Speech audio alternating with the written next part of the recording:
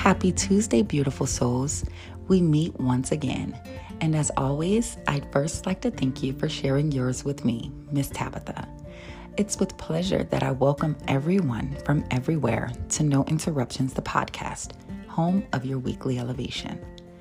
This is where we deeply connect through real conversations with the most important tool in our box, communication. When used effectively, it allows us to connect to and learn through the people and the world around us. Please be kind and tell your friends to join us. Come on in, take your seat. This is a safe space. Get comfortable because I invite you all with open ears and open arms. Now, before we begin, let me suggest that you prepare yourself for the intense spark of value that comes with being reminded that you are more than worthy, overly qualified, and definitely more than enough. I want to talk blazing trails, shattering ceilings, eradicating impediments, wave making in the desert, or fearlessly bringing your seat into a room which doesn't have one set for your kind of wonderful. You see, all of these metaphors are meaningless without action. And action, that requires tenacity, conviction, and a little spark of magic. Let's talk about it. I like to believe that honesty is the only policy. So please know that I am acutely aware of this very sensitive fact and truth. Not every room is set to welcome everybody. Now, for whatever the reason we can attribute to the exclusionary norms, it's safe to say that more often than not, most rooms are preset with the name card already on the table. This mere fact can negate the true potential of your gift, stifle the stretching of your imagination, and hinder your opportunity of exposure. When you find yourself in a room with such a vibe, though, bring to your remembrance what it took for you to be there in the first place. What you do once you're in there, it's totally up to you. But I suggest that you work that room and don't let that room work you. Well, how do I do that, Miss Tabitha? I'm so glad that you asked. Well, for starters, the key is to show up as you are, full, whole, and believing wholeheartedly that you are there to take your rightful position and that you are just as deserving, if not more, to be there as anyone else in that same room. Get comfortable in the realm of creating opportunities where they are not given to you.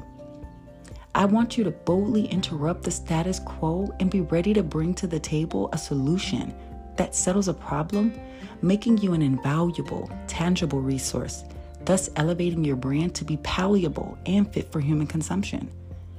Don't let your living water be stifled by unseen prey and unforeseen fear. The concrete ceiling may seem impenetrable, but I challenge you to channel the force within you that penetrates impossibility and breaks through to extraordinary. I like to inform you of this tidbit. You were established as the head and not the tail, and you must maintain the confidence and promise in your higher calling. Just because something wasn't set up for you doesn't mean that it wasn't meant for you. It just means it requires you to introduce yourself. Don't be afraid to step outside of the conformity of societal norms in order to create what the world has not seen. The truth is this: one must stop anticipating so much from a world that has so little to give and start giving to a world something they so little anticipate. I want to encourage you to lean in and answer the call that's over your life. Answer the call with the spirit of discovery, diving into the inner adventure head first and holding tightly to daring faith and limitless hope.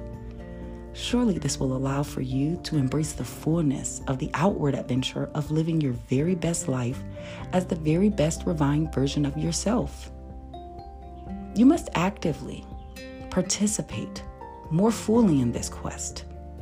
Now, in order to answer a call, you have to first be listening for a ring. So I'll ask you, are you an active or passive listener? Have you turned the ears to your life to do not disturb? Has your connection to the source been cut? Has your imagination been suffocating? Have you turned the notification of your dreams off? Well, if you answered yes or maybe or even pondered any of these questions, I have great news for you. There is still hope. The restorative power lies right within your very being. Perhaps it may require you, though, to detox from the daily desire to settle for what already is by doing something you have never done. Or maybe you will have to go on a book binge to seek deeper understanding of self and your contributions to the world. Or how about a social media hiatus, where you retire your hands of your device and use your fingers to tap into the treasures of your calling? We have to unsubscribe to the opinions and expectations of others and opt into a lifetime membership of believing in the power of our awareness and value. The time is now to reclaim your creativity and stretch your imagination. Answer the call boldly. You have already been qualified and given permission to be there, so be sure to make a positively impactful impression while you are. So often, we're living fearfully instead of thriving fruitfully. Beyond the cries of your struggles, beyond the scars of your story, courageously cancel the outside noise. I invite you to champion your own cause and believe in the power of appreciating the process. With brave curiosity, experience each moment as if it were your teacher. Tune into the call of your life, which, remember, isn't a conference call but a direct one. Be sure that the call in which you're answering is from a firmly familiar voice, while understanding the detriment in listening to the voice of strangers. And please don't tie up the lines with small talk, but play big, be courageous, and enter the room just as you are, unafraid to cast your net. Lean in and learn from the wise people around you. This is important. I want you to follow by example until it's time for you to lead by it.